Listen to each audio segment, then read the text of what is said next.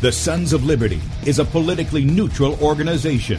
We believe that the Judeo-Christian ethic has provided the principles upon which this nation was founded.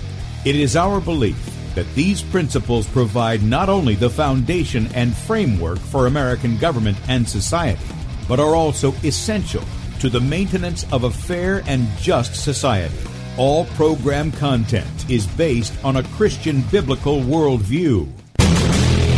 One of you said to me recently that we shouldn't rock the boat. Well, ladies and gentlemen, I want to tell you that I am a boat rocker.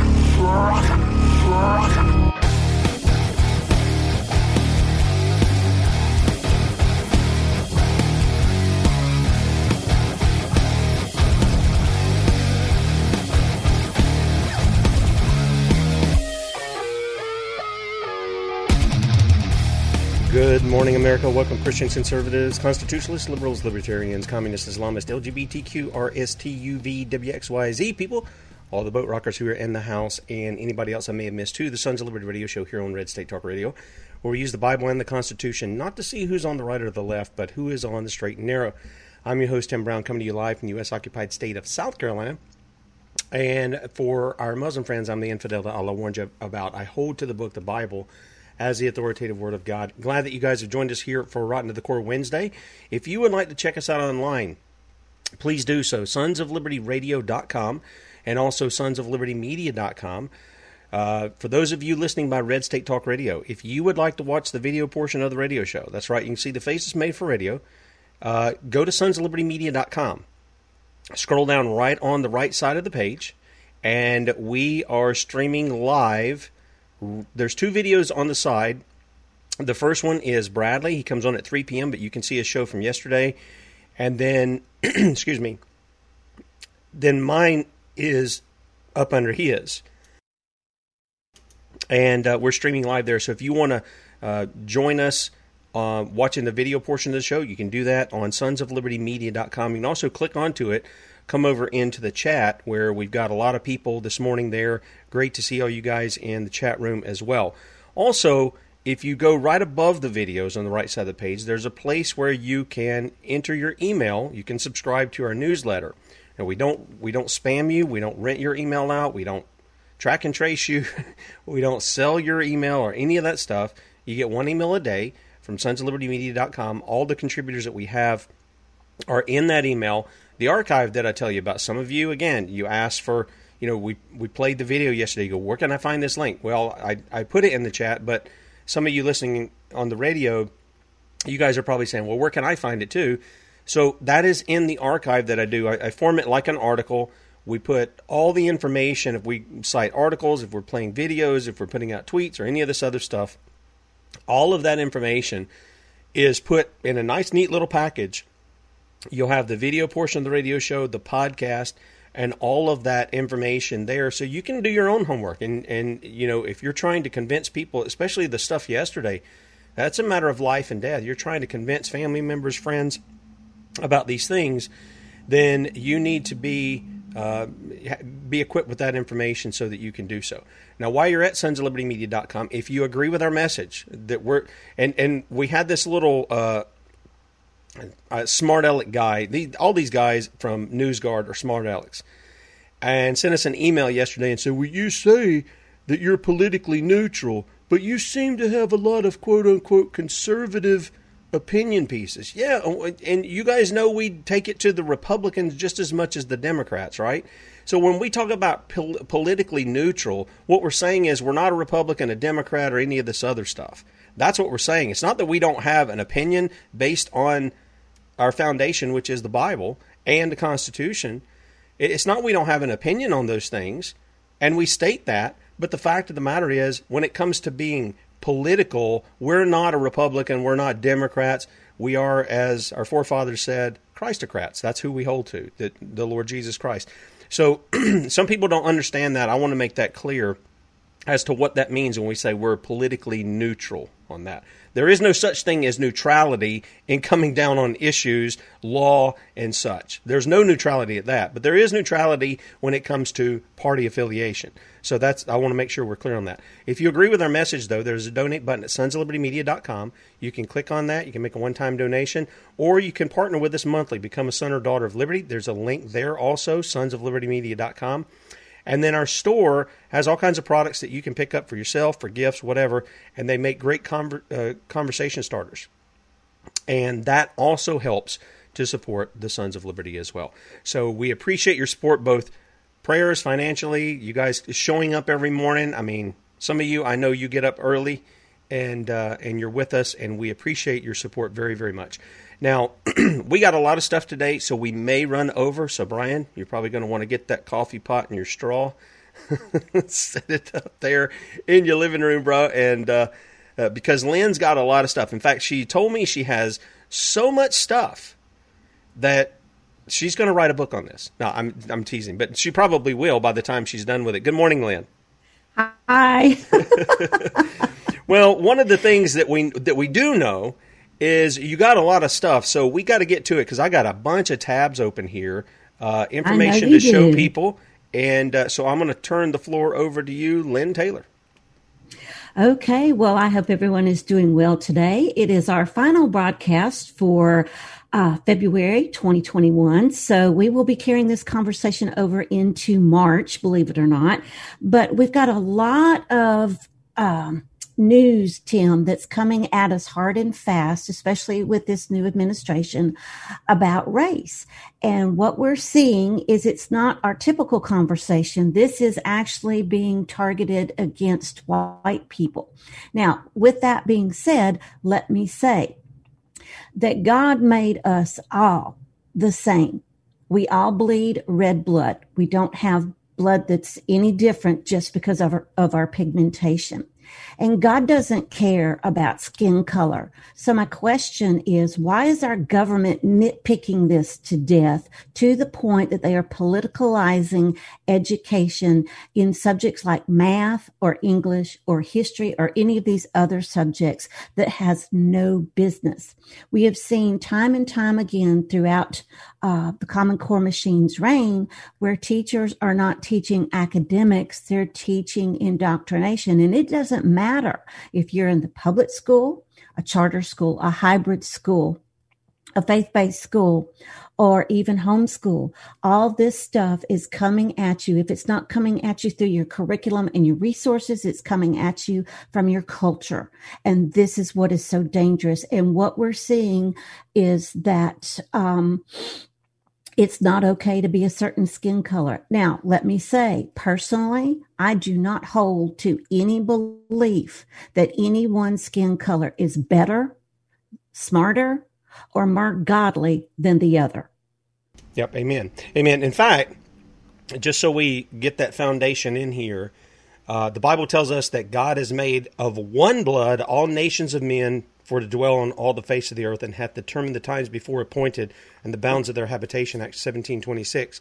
He also took in the garden, and he made one man and one woman. And from from that one man and that one woman, the whole human race descended. Okay? So you're exactly right, Lynn, and I see some of these guys, they come on and they try to make the white race. There is one particular site that I know of, and somebody contributes there, and their articles are longer than my house. And it's all the same stuff. It's promoting this. It's a real white jury. I don't know what to call it. But that's what they promote. And now we're getting it here. And some people are asking, communism, it's been around for decades. Yeah, it has been around for decades. You're exactly right. But what the communists do is they use this issue of race. They'll call you a racist to shut down any kind of argumentation you're providing. They use it to humiliate other people, to dehumanize them. Some people use it against blacks, some people use it against whites, some people use it against Mexicans or Asian or whoever the case may be. But you're right. We are all made in the image of God. And yeah, there are issues where there are people who have this mindset. And racism is a lot like the education system. It's based on evolution. and it sees that somebody is greater than the other. We have one race, folks. It's the human one. And if you really want to break races down, it's actually a spiritual issue. You're either children of God or children of the devil. That's the only real separation of races that we have. Otherwise, it's the human race, and we all got characteristics because our daddy made us different. Okay, Lynn, what do we got going on here in the education system? Because again, let's start off. 10th Amendment says you guys in government, you have no business in our education. Which has become indoctrination for our kids, and this is going to be part of their indoctrination. What do we got going on that they're infringing on now? Okay, it's the fact of, how, let me see, trying to figure out how to say it. The New York Post put it that we were supposed to be checking our whiteness is what it was. And this is from one school principal, but that's just in New York. We've got examples from Washington, Oregon, Connecticut, and boy, the people in Connecticut are hopping up and down because of Biden's pick for the U.S. Secretary of Education, Miguel Cardona. And, I'll get to that in just a minute, but then I've got people who are contacting me from Utah, North Carolina, and other places who are going, wait a minute, no, this is what I'm seeing in my state about unfairness and politicalization and a certain doctrine that has no business being in any classroom. Now, let's remember, this is not just K through 12 education, Tim. This is all ages, all levels. And in my article where we're going to talk, where this is going to be featured, you'll see it's starting in daycares. So we're not seeing this happen in just one sector. This is supposed to be an across the board. And largely what it does is it attaches itself one more time to the United Nations and their Sustainable Development Goals, because after all, supposedly they are of the mindset that we're all humans and that, as human rights, we're not supposed to be called Americans or Britain or British or, any of the other nationalities. We're supposed to be global citizens. Well, somehow racism is tied into this global citizenship. And we will probably get into that a little bit more in like next week when we continue this particular conversation, because I don't want to lose where we are today. So we've got those examples that we're seeing coming up from different states. So if you are in a state where you are seeing any type of politicalization, especially for racism, please send the information to me so that we can get this out to the people, because this stuff is gaining traction through Dr. Cardona's selection as the U.S. Secretary of Education. And here's how. Because Biden is and his administration are trying to distance themselves as far as they can from anything that remotely resembled Trump's administration, to the point of picking on Secretary DeVos's financial status as being very, very well off. And so here we have someone who grew up poor in housing projects and happens to be a Latino and has, risen through the ranks of power. But if you look at the way he's risen through the ranks of power, it isn't mainly on his own prowess and academic excellence. It's through who do I know in the Common Core machine and how can they fund me? Yeah, it's sort of the, I forget what the thing is, but they were moving people up based on their skin color. What was that stuff? Or affirmative action. Yeah, that thing.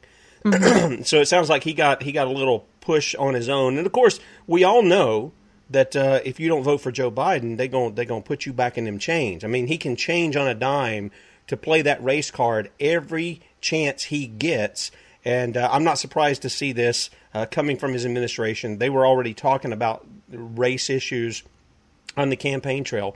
If there is anybody that drives the issue of race, it's not the American people. It's this guy. I mean, him and Barack Obama both fueled the animosity of people of different colors more than anybody has. And I know people said that about Donald Trump. I didn't see that. I didn't see that with him. And you guys know I'm critical of Donald Trump. But I really didn't see that with Donald Trump. But I see it with both of these guys. And no doubt that Obama's going to come in here at some point too, I'm pretty sure. And then we're going to really get it. But these guys hold to the critical race theory and stuff like that they're trying to push out there. And Right. so I'm not surprised again that he's going to fill his cabinet with people who believe in that stuff too. Well, let's not lose the fact, Tim, that under Trump, Betsy DeVos also wanted to end racism. She also wanted to do some of the very same things that Cardona is coming in and saying, now, here's what I want to do. So we're seeing the same message, but from two different people and from supposedly two different platforms. What I have proven in this article that I just wrote is that Cardona is recycling old Republican talking points from George W. Bush and his speech before the NAACP about No Child Left Behind, and he is using it as part of his platform for 2021 and beyond to supposedly erase the soft bigotry and the unfairness that is in education. Now, if this does not prove that we have unibrow politics or myopic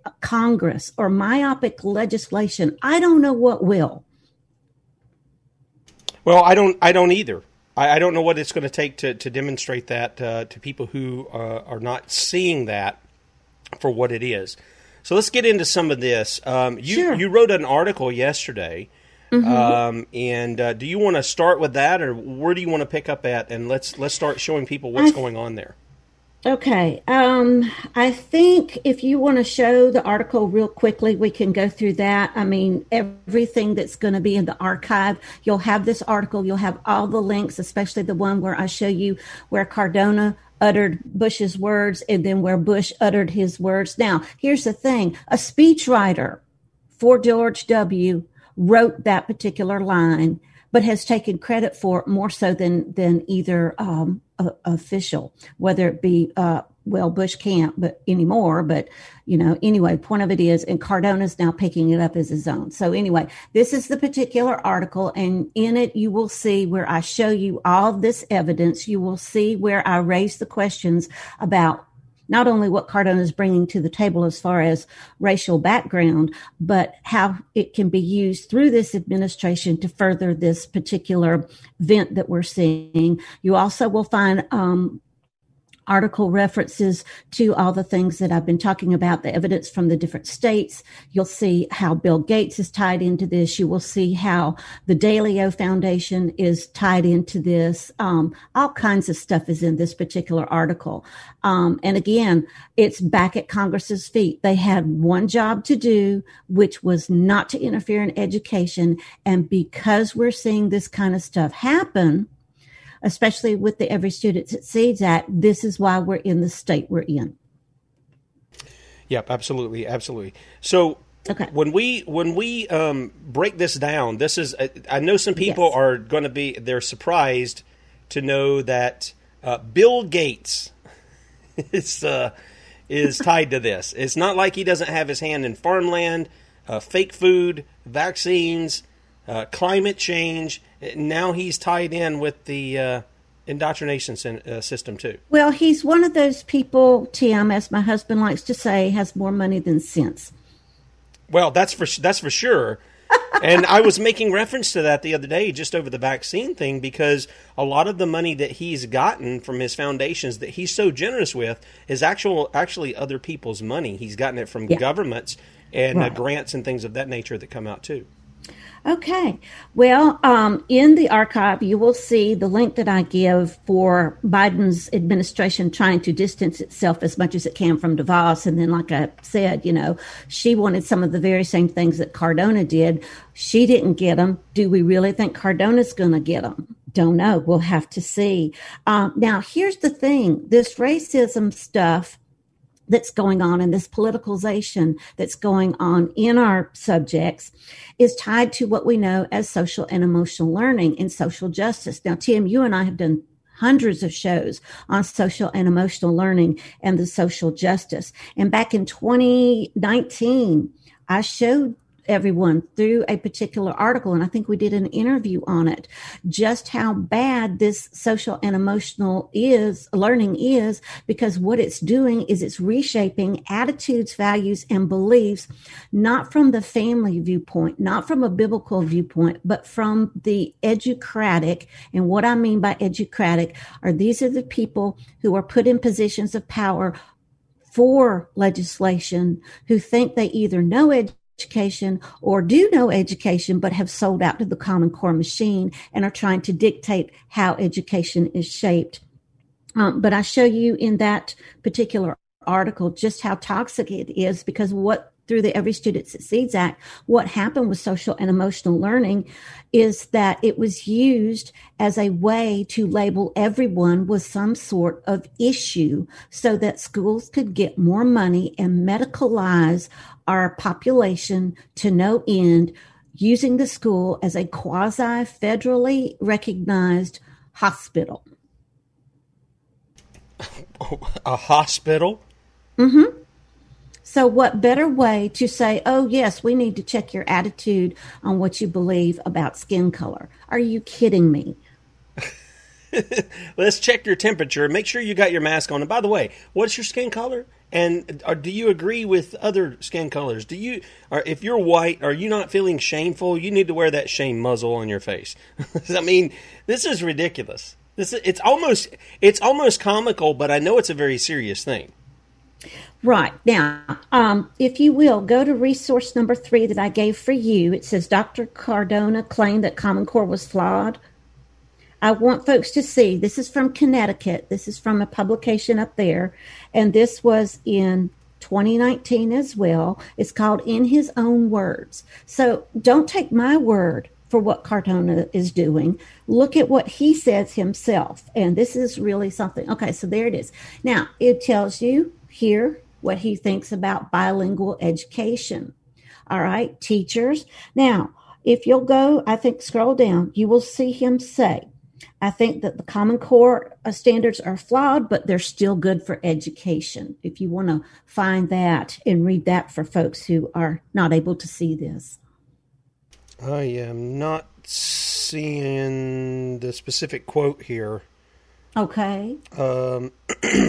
Well, I might have gotten the wrong resource. Uh-oh. Yeah, okay. It's not on that one. Okay, well, but he does speak about Common Core goals here, and yes. he says there's always room for improvement. I could find flaws in parts of them, mm-hmm. but at the end of the day, having high expectations and high standards for kids is a good thing. I don't know, I don't know how taking a kid and saying 8 plus 3 is 13. And that is a high standard. It doesn't even seem to me that is a standard, because the next kid can come along and go 8 plus 3 is 15. And as long as you tell us how you got to that, well, then that's all we really need to know. I mean, it's being it's being stupid, and it's encouraging stupidity. That doesn't seem like a high goal to me. Right. Well, that was his own words about Common Core. Now, in that same article, you will see him mention his ties to the Dalio Foundation.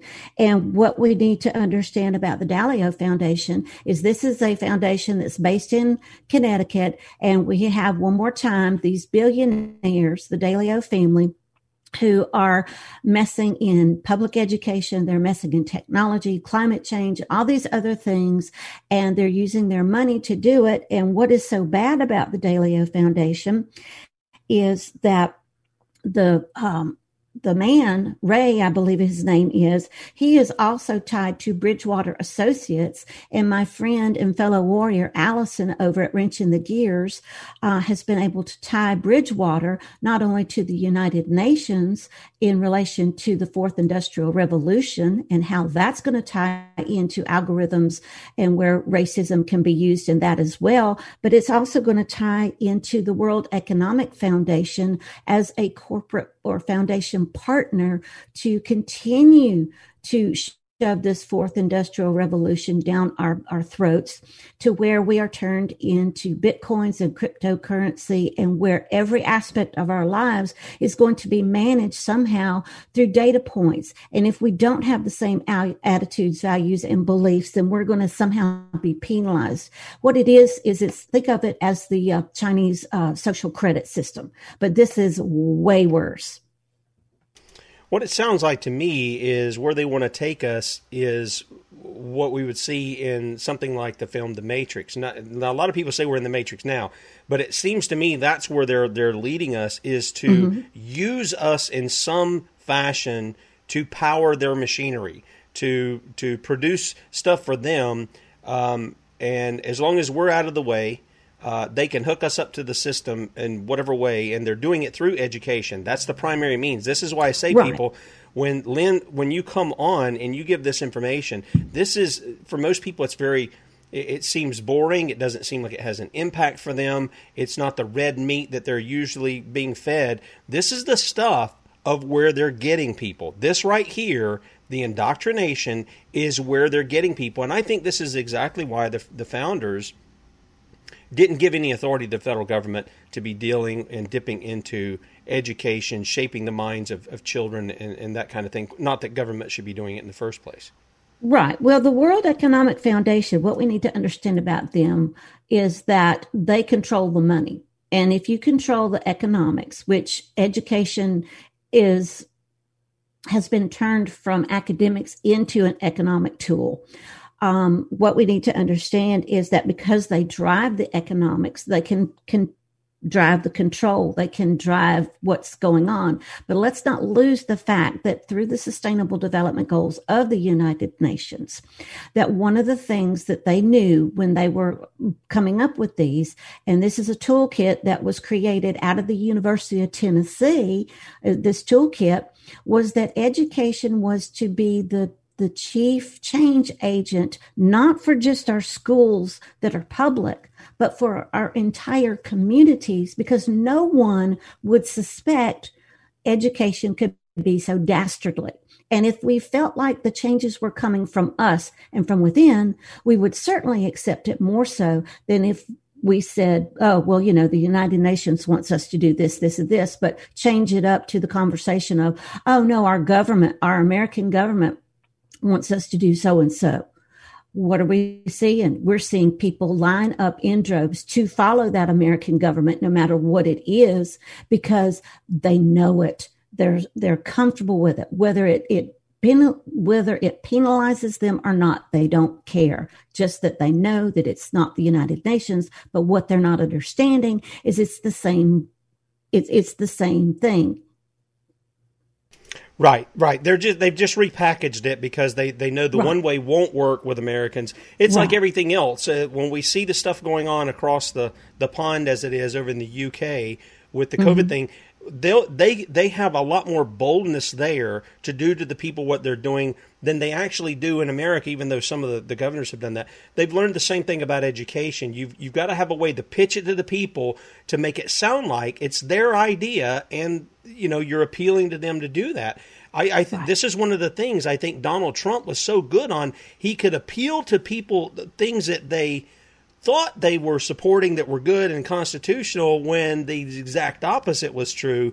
And I think we saw that throughout his administration, saying a lot of things that sounded good, like the 1776 Project. Who can be against that? We're going to learn American history. Of course, you're probably going to learn that Lincoln was the greatest president ever, and that's wrong. But, that was pushed, and that was unconstitutional, too, not at the federal level where he's dealing with his people, but as far as pushing it through education on America's kids, it's a violation of the 10th Amendment.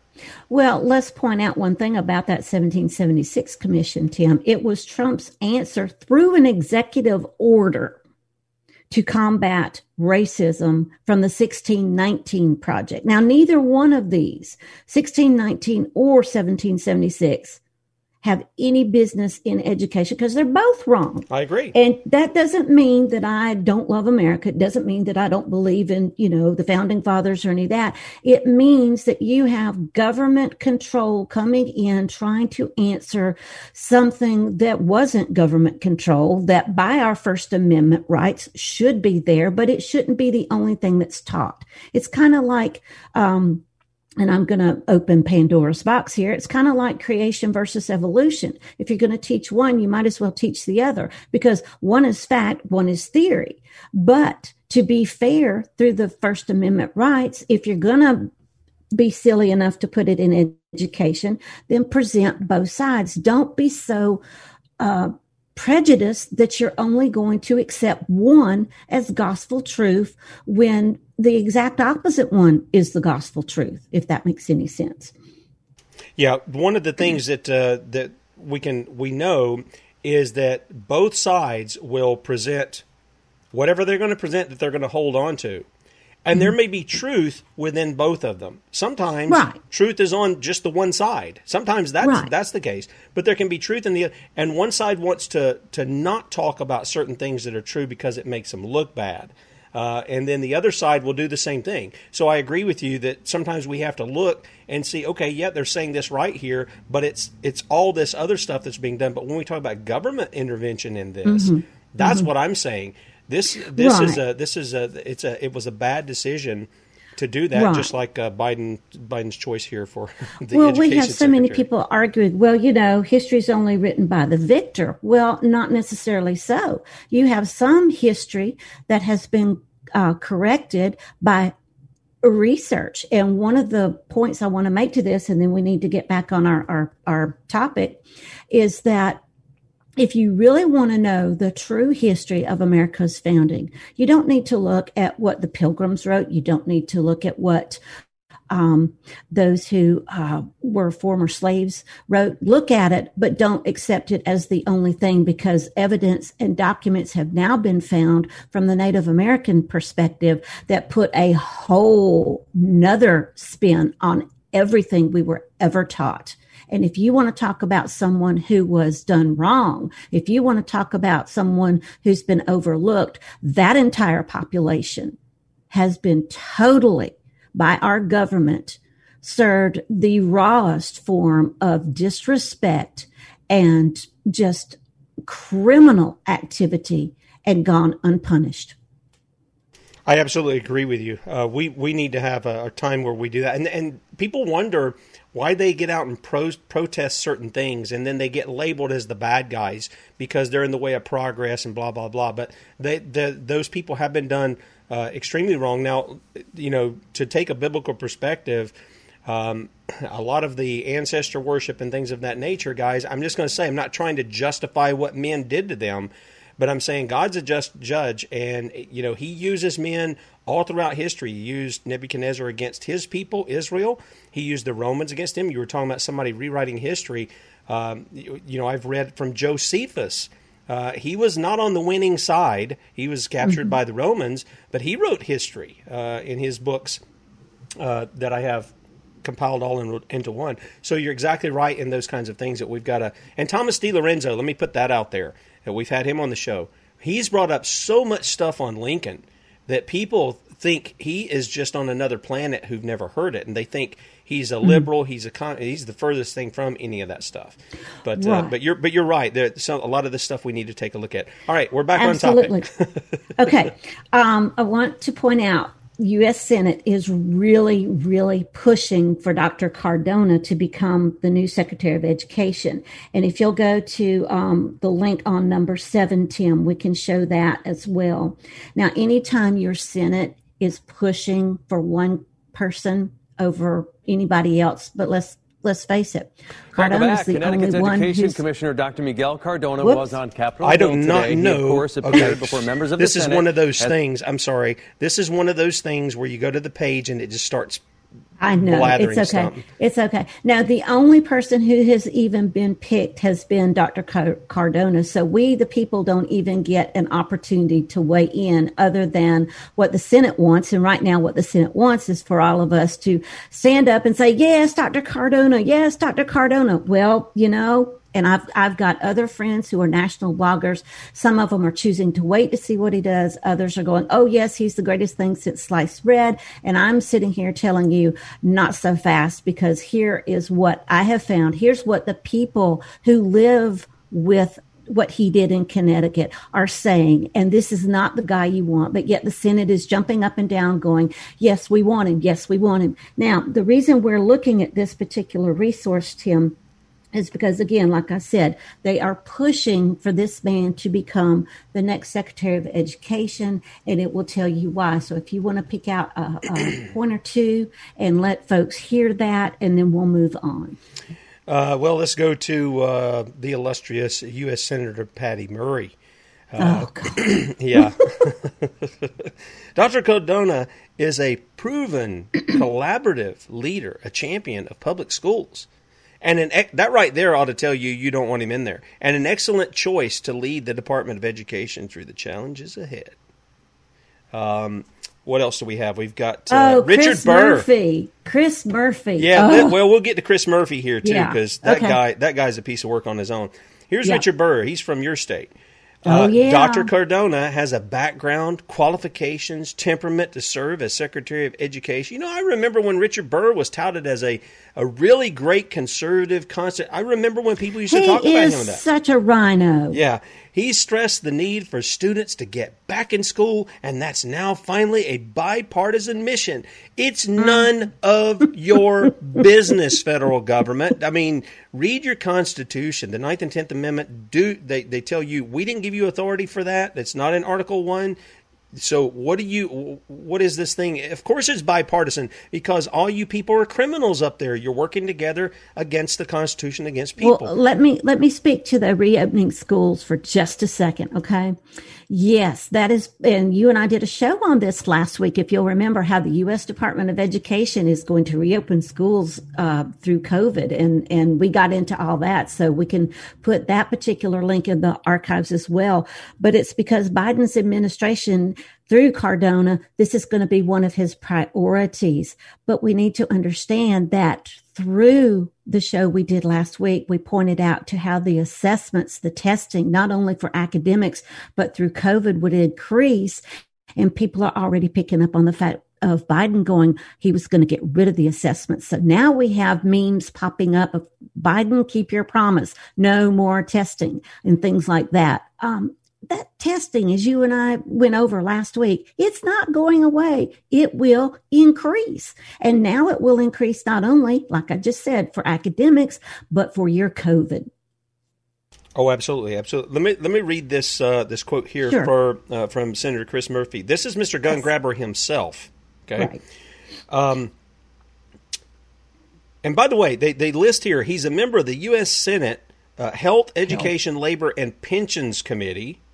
Yeah. And he voted for his nomination, Cardona's, and he says, my friend Miguel will make a great Secretary of Education, and that's evident by today's overwhelming vote in committee. Well, wait a minute.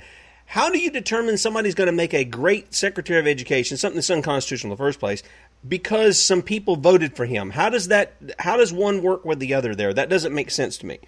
The second thing is, he says, Miguel is respected by both Democrats and Republicans alike, and has a plan to put our students and educators first. It's not the federal government's job to do any of that. He is committed to making sure schools operate safely. And no, he's not. He's for probably pushing and I don't even know the guy, but if he's being pushed by these guys, he's probably for the gun-free zone. So he's not interested in your school operating safely. As we navigate out of the pandemic and addressing the inequities that have been exacerbated by COVID-19, which has never been proven to even exist, I look forward to a quick bipartisan vote in the Senate to confirm his nomination. So the Democrats are doing, it's not just the Democrats, this is bipartisan. They're doing the same thing with this guy that was played with the Kavanaugh thing, with the Amy Coney Barrett, with all these people to play them up as though they're the answer to get people behind it, just like you said, to get behind them and cheer them and say, oh, yeah, this guy ought to go in there. And you know what I see? I don't see anybody ever standing up and really pushing back and saying, no, we shouldn't have these people in this position. One, because it's unconstitutional for that position to exist. And two, because they're not even American in their perspective of government and what they're going to be doing. Okay, but let's point out one other thing. If I'm going to sit here and say, yes, this is the man for the job, I'm going to give you what you want to hear. I'm not going to give you everything. And what I mean by that is they are so hyping up the thing about reopening and the disparages that have happened because of the loss of learning during COVID and all this other kind of stuff. What they're doing is they're diverting you from his other seeds of discord, which is this platform to use education as a bully pulpit for racism, economics, and all the stuff that connects the two. Yep, I can see that. Okay, let's go on to, let's see here. Yes, number 8, that Cardona is just the man to use racial and economics to reshape education. Now, anytime any educrat says, I'm going to reshape education, we should not just wake up. We should be jumping up and down. And okay. This is from the CT Connecticut. Mirror. Yeah, the CT Mirror here. Mm-hmm. That's it. Okay. State New Education Committee. Yep. There's his picture. They used a real big picture on that thing. You need like 2 screens to pull that guy up.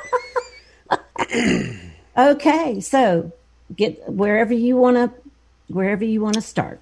And again, all these links will be there, so everybody, if you want to read everything that's there, you can. Let's take a couple of the statements that he made here in this article. The experience motivated the teachers to get to know their kids better and be more actively involved in the community as new teachers. Now, they say this is for, let's see, he was going to take teachers on a new tour of the city's neighborhoods. He did it because he wanted the teachers to understand the diversity of their students, from those living in $500,000 homes to those from housing projects. You know what? I don't deny that getting to know students is probably a good thing. I don't deny that. But the fact of the matter is, whether you do all that or not, you have a job. That job is to come in and teach math. And you're going to teach math to the guy who is living in the $1 million house, or the guy who's, they're living in a shack somewhere. You're teaching, the math doesn't change depending on where the person's coming from. History doesn't change depending on where the person, their affluence in the society, whatever. So that's what he's talking about when he says, be more actively involved in the community as new teachers. Now, he comes from a housing project. That's what we're told here. He's 44 years old. He believes strongly in family, community, as well as in the potential for each child to be successful. He's the state's first Latino commissioner of education. And then he talks about being the victim of stereotyping. Okay? He says, for Latino children from communities that are below the threshold of poverty, you're not typically thinking. The data doesn't suggest that they're going to be the next principal of the school or state education commissioner. There were times throughout my youth that I think people had lower expectations than they should have. It just made me hungrier. It's not lost on me the significance of being the grandson of a tobacco farmer who came here for a better life, who despite having a second-grade education was able to raise his family and create that upward mobility cycle. Well, let me just say something here. There are a lot of white people who did the same thing. They were tobacco farmers, and they raised their families. This has nothing to do with this guy being Latino. I mean, it really doesn't have anything to do with that. And but let me point out, if I may, I'm sorry, I interrupted. I'm so sorry. No, but you're fine, I just wanted, while you were saying that, here's why him being in this position is so dangerous, is because it's that same attitude that somehow education is different for one person than it is for the other because of their economic status. This is where we're seeing it pop up, that math is racist. This is where we're seeing it, that this is racist, because all these people on this one side of the spectrum can really do well, and all these other people on this other side can't. Well, here's the thing. Go back to the movie Hidden Figures, okay? 3 ladies with dark skin color, from the state of Alabama were able to dust the floor with all the highly educated white-skinned people that were in NASA. So do not tell me that there are people that just because of skin color, you cannot learn math. I'm here to tell you, math is a language with a certain pattern. And if your brain, no matter what your skin color is, cannot understand that pattern, it won't make a difference. And you know why I know this, Tim? Because I am one of those people who does not understand math and look at my skin color. Amen. Amen. No, you're exactly right. And there are skill levels that are known by a variety of people. There are the ability. We're going to have Franklin Sanders on from The Money Changer probably on Friday. I'm going to try to do the pre-record with him tomorrow. And this was, I think, something that we were talking about yesterday. The great minds and commentators of the day, they span the gamut of skin colors, ethnicities, and all of that. We talked about people like Thomas Sowell. I mean, he's a brilliant mind. People like Alan Keyes. I mean, the guy is so smart. It's like, when you're listening to him, it's like, could you slow down just a bit? I mean, I agree with most, and then you find other people on the other side who can't. I struggle to put two sentences together sometimes, and so you're exactly right. This has nothing to do with our skin color. I think it has a lot to do with how we're applying ourselves, because there are within our own family. I see in my children, not everybody's great at math. Matter of fact, most of my kids don't like math at all. And there are other kids who just love to learn. My oldest daughter, she says, I just like to be a professional student. I mean, that's her mentality. She just likes to learn. And there's nothing wrong with that. And that was something that God instilled in us, was to be able to continue to learn, because that's how you continue to grow. And, this is one thing that I told my kids, even with the not being able to understand math, as we homeschooled, I told them, look, there's always going to be help out there for you. Help is it's a 4-letter word, but it's not a bad one. So as long as you have help, even if you're not great at whatever it is, or maybe you don't understand it, there's going to be someone out there to help you understand it. And you know what, Tim? That has come to fruition not only time and time again for my children, but for myself. And I've seen it happen with countless of families, regardless of skin color. Okay. So let's not get off on that too much, because I know we still have some other stuff and people are probably like, oh no, we're getting lost in the weeds. Okay. I want us to go to number 8, where we see Miguel Cardona uttering the words that George Bush did, because what we're going to do, I don't know if you can do it side by side. It would be lovely if you could, but we've got Miguel Cardona using George W. Bush's same words years and years apart. And that will be under 8. Okay, that's on the same article here, right? No, it's number 8. It's 8A. I'm sorry, 8A. 8A. Sorry. Okay, so I guess that would be this one. Education ideas. Sorry. Okay. All right. No problem. Okay, they were forged in Connecticut. Oops, sorry. All right, you see that? Yep. His ideas were forged in Connecticut. Can you answer me one thing? When did GW go to Connecticut and do this speech? I have no idea. Okay, so now he's bringing them to Washington. Okay, so keep going. Okay. All right. Now, it's somewhere in there. He says the soft bigotry is what we're looking for. All right, I'll just look it up. There it is. There it is, right there. All right, so read that little paragraph, please. Throughout his career, Cardona has focused on being the countervailing force to what he and some education scholars and politicians call the normalization of failure, or the soft bigotry of low expectations. Okay, now, without fail, jump over to the one where GW has it. And that's the very next resource. It's from the Racial Equity Institute. Okay? Okay. And there you see it. The soft bigotry of low expectations through what? Mathematics education. Now, if you will, that first paragraph, please.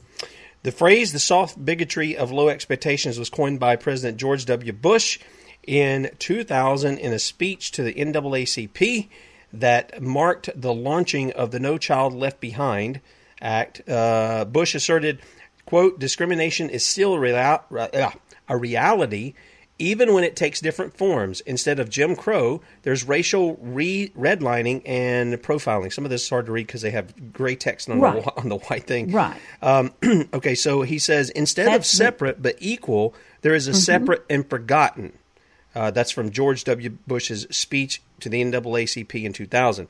After promising that his administration would enforce civil rights, Bush announced that he would be confronting, quote, another form of bias, the soft bigotry of low expectations. He acknowledged that educational achievement gaps fall along socioeconomic and racial lines, but evaded discussing any systemic causes of these gaps.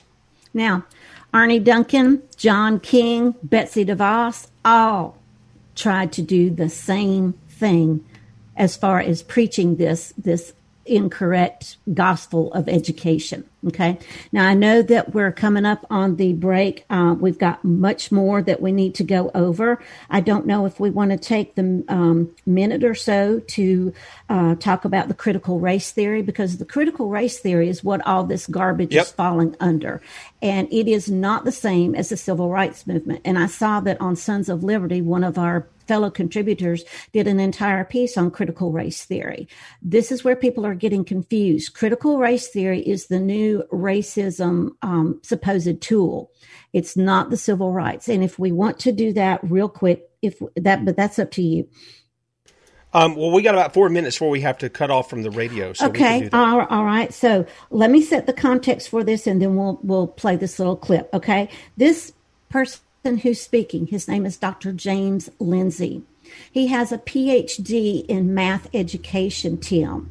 So he is speaking on something that typically would be handled by a sociology PhD or a sociology professor. But the reason why this math PhD is investing his time in research into critical race theory is because he has come up against the ugly side of education being used as an indoctrination tool. And that's where we will go into our clip. You had a question? Yes, Madam Chair. No, thank you for taking my question. I think I know who you are. Are you the same James Lynn? Sorry?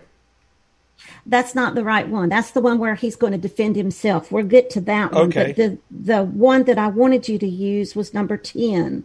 It's the new discourses. We're going to start at the beginning and go to the 104 timestamp. Okay.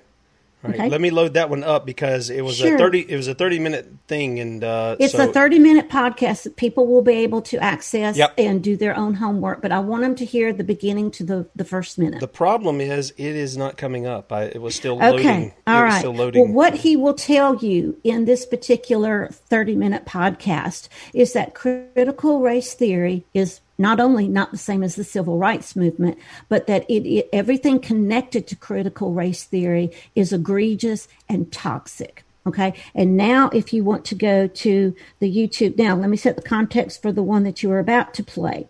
This is a Zoom meeting of New Hampshire legislators peppering Dr. Lindsay, this same PhD doctor, over his stance on where he is with critical race theory. Okay. It's interesting. All right, here we go. Lindsay, that is on Twitter as @ConceptualJames? Yes, that's me. Okay. Madam Chair, I know that this is going to be a difficult question, but I'm asking it since he claims to be a national expert and mean no offense to the committee in my question. But Mr. Lindsay, isn't it true that you have been examined as someone who has issued death threats against the Jewish community and prominent Jewish activists? That is not relevant to this bill. And I mean, I'll speak to that because it's false, and my name is Dr. Lindsay, if you don't mind. And you're a math professor, correct? Not a sociology professor? I am a PhD in mathematics who's been studying the relevant academic literature full-time, 16 hours a day, most days of the week for the past 3 years. And isn't it true you're affiliated with a national white? Representative Schultz, I've muted you. That The answer to that question is also no. I am affiliated with absolutely nothing of the sort. I can name the organization she's probably trying to insinuate bad things about to try to impugn my motives, but that organization is neither white nor nationalist. It's in fact run by a half Cuban and half of its board is Asian. Thank you. Madam Chair, I just want to say that because many of the proponents of this bill are claiming that those who oppose this are racist, isn't it important to understand, since this is all ideologically driven, if someone is actually affiliated with a group that is believed to be by the Southern Poverty Law Center a white supremacist group? Well, the Southern Poverty Law not Center. necessarily, and I think we will not. I do not believe. I got to pause here for just a second, guys. We're going to close out the show. You guys on Red State Talk Radio will be going a few minutes over. Get your extra cup of coffee. We'll see you on the other side. 23 hours to be back with you, Lord willing. 6 a.m. Eastern Time tomorrow. See you.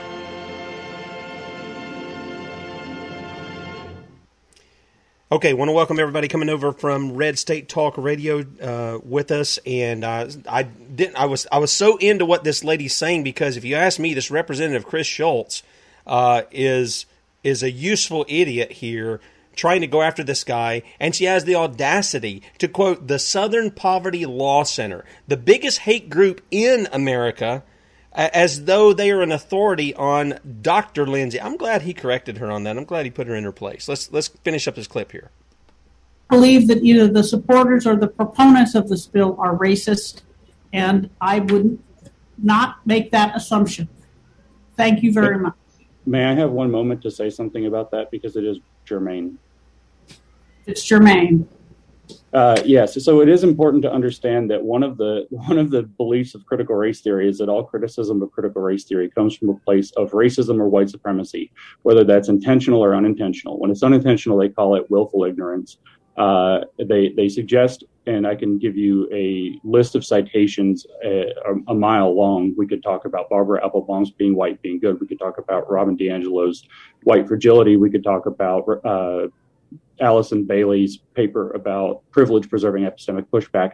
The belief in critical race theory is that any disagreement with critical race theory must come from motives that wish to support white supremacy and racism. And in fact, they say that people who benefit from that by virtue of the color of their skin, or because they are selling out if their race is other than, say, white or what they term white adjacent, have little motivation to disrupt their own racial comfort. That's their words. And therefore have strong motivation to oppose critical race theory for self-beneficial, ultimately racist reasons that help to uphold that alleged racist white supremacy system that they claim is the ordinary operating system of society. So it's very important to understand that it's impossible to disagree with critical race theory without being accused of being a racist or a white supremacist. And you get used to it after a while. Okay. That's absolutely. Is that not eye-opening? Yeah, that's, well, you know, I'm pretty familiar with a lot of this stuff. The guy that, what was the guy's name? I think it was Derek Bell. I think he was at Harvard. Obama was under him. That was the big quote unquote bombshell that came out after, like a week or two after Andrew Breitbart fell dead. Was that Obama was caught on film introducing his good friend, guy who was his mentor, blah, blah, blah, Derek Bell. And Derek Bell was the one who sort of formed this critical race theory stuff. And the guy you're talking about who wrote on the site has covered a lot of that kind of stuff. David Rizzolatti, who has his own site, defenseofournation.com. He's written on a lot of that stuff because he's delved into it. And he's come to the same conclusion that I'm hearing from Dr. Lindsay here, right, of how it's being done. And if you challenge that, then you're a racist. You don't want to hear us. And it's not that you don't want to hear people. It's just, dude, if you're off your rocker here on this kind of stuff, then you need to be called out, just like any white person who would be doing the same thing needs to be called out. Right. Well, let's go to the New York Post article, because if folks have not seen this is what has been given to me by at least 3 or 4 different people. There it is. And if you want to enlarge that, you can. But this is the principal who sent home the awareness sheet, if you will, about how white you are or aren't. Now, let me ask you something. Is this guy, is he not, would he be considered white, or is he something else? I don't know. No, he would not be. Really? Really. I mean, he just looks like a regular old white guy to me. You know, you ask, I'm telling you. Well, I assume because he's putting out something like this, he probably doesn't identify that way if we're doing this kind of stuff or whatever. What you need to understand about this Principal Furter, is that he is in the New York City school system, and in I think it was 2019, that same school system for the entire city spent $23 million to racially train teachers, but not in a good way. And so you've got the links that are embedded in that particular article that will take you to the particular worksheet that he sent home with these students so that they could have their families get on the right side of racism. This is absolutely incredible. I'm sorry. I kind of think, to me, this is absolutely incredible. This little gauge here, the 8 white identities: white supremacist, white voyeurism, white privilege, white benefit, white confessional, white critical, white traitor, white abolitionist. I got to tell you, I'm almost humored by it. It's so stupid. And this guy is a Northwestern University associate professor. Barner the man. Go ahead. Yeah, the professor who came up with this particular, not the principal. The principal just handed it out. Yep. The man who did the curriculum is a professor from Northwest University in Illinois. Yeah, and that's what I'm saying. This is folks. If you wonder why we're in the pickle we're in, it's largely due to what's going on in education. It's largely due to that. You've had what are we looking at now, Lynn? 4 decades since Reagan set up this thing with the Soviets. Not that education was doing that great before that, but it really took a dive after this. And now you actually have an associate professor at Northwestern University who puts out the 8 white identities. Then this is called higher learning. To me, it's higher indoctrination, because I don't know what is learning about this at all. I mean, could we not take and flip this over and say, I don't know, it depends on where you're at. I guess it would depend on where you're at. Maybe if you go down to Mexico, you could say Latino privilege, Latino benefit, Latino confessional. Because if you're a person from a different culture, a different ethnicity going in, then what would you have? Would you have these things? I mean, I find it laughable in America, where we have very wealthy, well-off blacks, Latinos, whites, a mixture of the culture who are very well off. Some of them are very well educated. Many are very successful. And yet you got some yahoo up here at Northwestern University as an associate professor putting out absolute elementary toddler temper tantrums, is what I see it as, against people who have light skin. It's just incredible to me. Yeah. Well, let's hop over to the University of Oregon, because they put together a social and emotional PBIS training session. Now, what PBIS stands for is Positive Behavior Intervention System.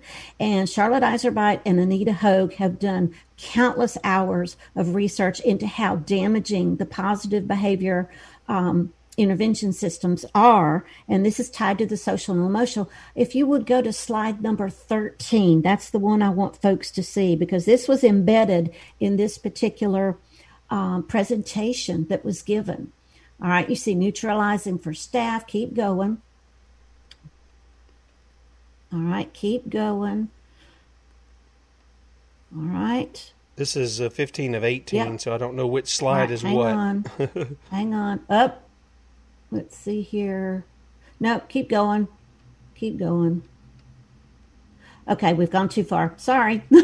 All right. I'm looking for the slide that talks about the supremacy. Okay.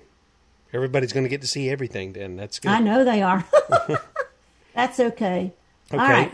You see the cones? Let's stop for just a second. You see the cone? We have used that not only in my articles, but on our show. That's where everyone gets lumped into this tier of being labeled according to your not only mental health status, but, your attitudes, values, and belief, and how much help you need from the government, how much help you don't need. Okay. The particular slide I'm looking for does talk about the, wait a minute, is that it? Oh, I'm so sorry. I had it where I knew exactly what. Let me see if it's in the email here. Now, which one we're looking at? Okay, here? It is. All right, you were on the right. You were on the right resource. It is just number slide 13. Is all right. I jumped to the page, so that's one. I saw it. Bias and race. There's 4. There's 8. There. Wait a minute. If you'll right up here. Okay. That's 8 of them. Yeah. This will be 12, and that's 13 right here, I guess. Wait a minute. Is that it? Let's see. Go back up. Sorry. Nope. There it is. I don't know. Anyway, the whole presentation is going to be laced with that. That was my point. And the one slide I wanted us to see, it was there in black and white. You could see the words. And this is from another higher institution of learning. No pun there in black and white. No pun there. But this is supposed to be used on children, not only in public education, but those in private and homeschool who are using services in their community that are tied to all this as well. And by the way, let's point out that this is coming out of the Communist University of Oregon. I mean, I remember when we were covering the standoff up there, Oregon is very much, there are pockets of that whole state that is just, I mean, I had people explaining it to me that they were fearful of even telling reporters what was going on in their town because of the retribution they would face from speaking out the truth. So this is coming out of Oregon there. So, yeah. Yeah. Now, for next week, I can tell you that we're going to be looking at Utah. We're going to be looking at North Carolina, because one of the state board of education leaders in Utah is one of my friends, and she and I trade information, and she has just been aghast at what she's seen come across through the state of Utah, not only in the name of reverse racism, but of political ideology that is being given to our children as they walk down the halls of either schools or libraries or museums or things like that. Let's take, before we end the show, let's take this last article that you sent over from the Western Journal. Sure. This is out of Oregon, too. Public school teacher, systemic racism exists. It's from liberals who think minorities can't learn because of, everybody say it together, white supremacy, right? And this is absolutely incredible. The Oregon Department of Education has decided that math education, the math that took men and women to space and brought them back, allegedly, in America is, wait for it, racist. Numbers are now racist. I just want everybody to make sure that you've got your critical race theory indoctrination in place when you're walking along with us. Well, one of the reasons why the state of Oregon is thinking that way is because Bill and Melinda Gates are funding groups for the Northwest to promote this very idea. Yeah, we've made mention of Bill Gates here recently. I think he should be, along with people like David Rockefeller and George Soros, as public enemy number one. They can just make all three of them number one, and deal with them the way we would any other real terrorist against the United States. But the problem is the real terrorists are those sitting up in D.C. They're the ones who are terrorizing the people, whether it be through COVID, whether it be through unlawful legislation, whether it be through whatever unconstitutional departments that they're heading or administrations that they've usurped to get to. Not mentioning any names, but their initials are China Joe Biden. You have things like that go on. And it's going to take the people. Again, I don't want to leave people hopeless and helpless and gloom and doom, because I don't believe any of that stuff. I believe that if the people would stand up, Bradley and I were having a conversation yesterday, Lynn, and we were talking and we were in agreement. It's like you get alone by yourself, when you're just thinking about these things and you go, God, you did all this stuff for Moses. You took him to the Red Sea. You surrounded him with the armies of Egypt. There was nowhere to go, and you provided a way out. They walked across on dry land, and then they didn't even have to do anything. They just had to follow you through the Red Sea that was dry land. The water's on both sides. They get to the other side, and they don't have to turn around and fight their enemies. You destroy their enemies before their eyes by closing the water in. You did this for David. You took him out, a little, scrawny shepherd boy. I can just imagine him. You take him out against a 9-foot giant who's got the best armor of the day on, who's talking junk to the armies of God, who are cowering in their fear, and this little shepherd boy goes out, and he says, I come to you in the name of the Lord, and God intervenes, and he does. And it's like we're crying out to God, show yourself strong on behalf of your people. We want to see the God of Abraham, Isaac, Jacob, David, Solomon, Moses, Samson, you name them throughout the halls of faith. We want to see you do something. So I don't want to leave people. We're showing you all this bad stuff. And indeed, it is bad. But in our country, folks, we're the solution for it. We are, not DC, but we're the solution. But we have to get out of this mindset that a party's going to fix this, or that DC, the corrupt DC politicians, are going to correct themselves. They're not going to do it. And so we've got to do it. You say, how are we going to do that? Personally, I think you've got to start working it in at the local and state levels. I think you have to start dealing with the corrupt at the top at the local and state levels. And, this is my personal opinion here. Other than dealing with DC, maybe what we should start doing is what Thomas Jefferson wrote in the Declaration of Independence, and look at dissolving a government that has infringed upon our liberties. And I don't mean going and attacking D.C. I mean secession. You go, that's been tried, and look what happened to the South. Listen, that is a biblical response when you have a government that has become so corrupt that you can't fix it. The corruption is at every level in the federal government. And now it's time that the people should be looking at dissolving our affiliation state by the state with D.C. Let them have their debt. All those representatives that want all that money, all that unconstitutional spending, all this legislation, blah, blah, blah, and they're pushing that, we cut their legs off from under them by removing ourselves from them. Now, that's just me. That's what I think. That's what our forefathers thought. And obviously, it's what the guys who framed the Constitution and the Declaration of Independence thought, because they saw it with Britain. And I got to tell you, Lynn, we as a people had more freedom under Great Britain and their tyranny than we do today. And yet we just take it. We take it. Thank you, Lynn, for sharing all of this stuff with us. I hope people will be awake to what's going on here, and they will start taking a stand against it at the local level. I think that's vitally important, and I always want to encourage parents. I understand the Every Student Succeeds Act is going through all this curriculum and stuff, but you know what? They don't know what you do in your house, and so teach your kids yourself. That's what you're commanded to do. Deuteronomy 6, you're commanded to have the commands of God in your heart, and then teach them diligently to your children. So I encourage people to do that. Lynn, I want to give you time here right at the end of the show, last word, and also tell people where they can find out more about you, how they can support your work. Okay. Yes, we're having educratic overreach from the federal government, but these states that I've listed and that we will list next week and show you examples from, this is exactly what Tim is talking about, getting involved at the local and state level. I also want to point out one thing.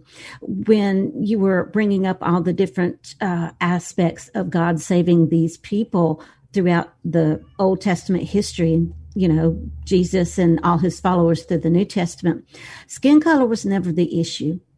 If you go back and you look at the different tribes, they were different skin colors. If you go back and you look at some of the different people who were not children of God, but were in the world, they were of different colors as well. God is a respecter of no person, which means it doesn't mean that he doesn't love you, doesn't value you. What it means is he doesn't care what you look like. He cares what you believe. And with that said, you can find me on localactivist.org. That is a part of the Citizens for Free Speech organization. And with H.R. 5 rearing its ugly head again about the Equality Act, we need to be exercising our free speech, because that will be taken away from us in that bill. You can find me at USA.life, MeWe, Twitter. You can find me on Telegram, Spreely. I'm on Facebook, Common Core Diva, and U.S. Parent Call to Action. You can find me on Breaking News TV on Amazon Fire Stick or Roku Stick. I do need subscribers to my channel to help my audience grow, because it's with this information that we give you on this show and through my blog that we can help equip you to fight at that state and local level, and yes, even at the federal level, because the more you know, the more you can go out and help save your family. And finally, my blog, commoncorediva.com. Amen. Lynn, one other thing, yes. You said God is interested in what we believe, and I just want to make sure people understand what that means. It doesn't mean that you just got it up here. It means what you do, because what you do is yes. showing what you believe. So if you believe all of this stuff, you'll speak out against it, you'll work to correct it, you'll work to curb it back. If you don't really believe it, but you say you believe it, then you won't do anything. It's like if you believe the car coming down the road is coming in your lane, you're going to make a maneuver to get out of the way. Otherwise, if you keep driving down that road, you really don't believe that car is in the lane that's going to hit you. So I just want to make sure people understand, because in the time of easy believism that's been preached by many preachers for the gospel message, they've basically called people to believe or to live in unbelief who say they believe. And we don't want to do that. Belief right. results in action. And I think that's where we want people to go. Thank you, Lynn, for joining us today. We appreciate you very much and all of the information that you give. Thank you guys for hanging on with us the extra 20 minutes or so that we've been here. We appreciate your support, too. Go to commoncorediva.com, support Lynn, and support the Sons of Liberty if you believe in the message that we have. And because we want to keep bringing you these kind of shows where we give you information to where you can act on it for the betterment of yourself and your posterity. With that said, 6 a.m. tomorrow, we'll be on, Lord willing. See ya.